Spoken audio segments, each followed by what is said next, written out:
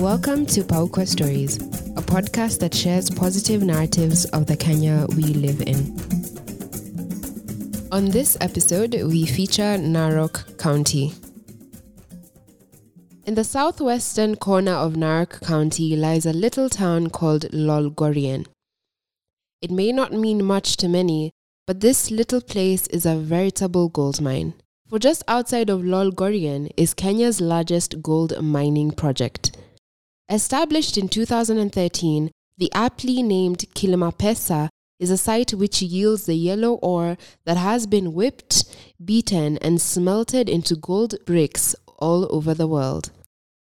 This precious yellow metal has been fought over, desired, and almost defied. Commute north from Lolgorian and you will encounter a different type of gold. This one grows out of the ground, is green for a while, but then in its ripeness manifests in fields of gold. You got it. We're talking about the rich, unending acres of wheat and barley that cover Transmara. Narok has plenty of agricultural options, the latest being the development of bamboo forests. Sprouting in numbers over the last 5 years, bamboo provides an alternative option to charcoal, thus reducing the destruction of indigenous forests and is a much sought-after material in building and product development.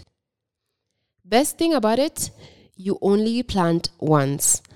The natural web-like root systems means that new shoots develop on their own and don't rely on seasonal planting. Bamboo is also great for restoration as it naturally helps degraded land to heal. Check out the hills of Oloropil and Entolol. What else can we tell you about Narok?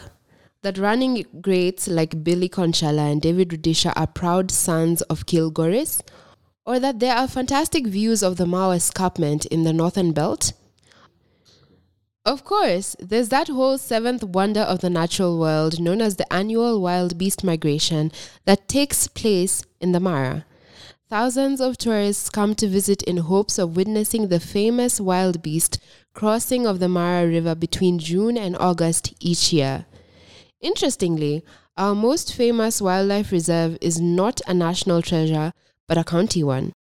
It is run by the Narok County government and the Mara Conservancy, and not Kenya Wildlife Service as some might think. Monies from the reserve make a significant contribution to the county coffers. As part of the Mara Serengeti ecosystem, Masai Mara packs a powerful punch. It is a tenth of the size of the Serengeti, but is just as famous. So go Narok!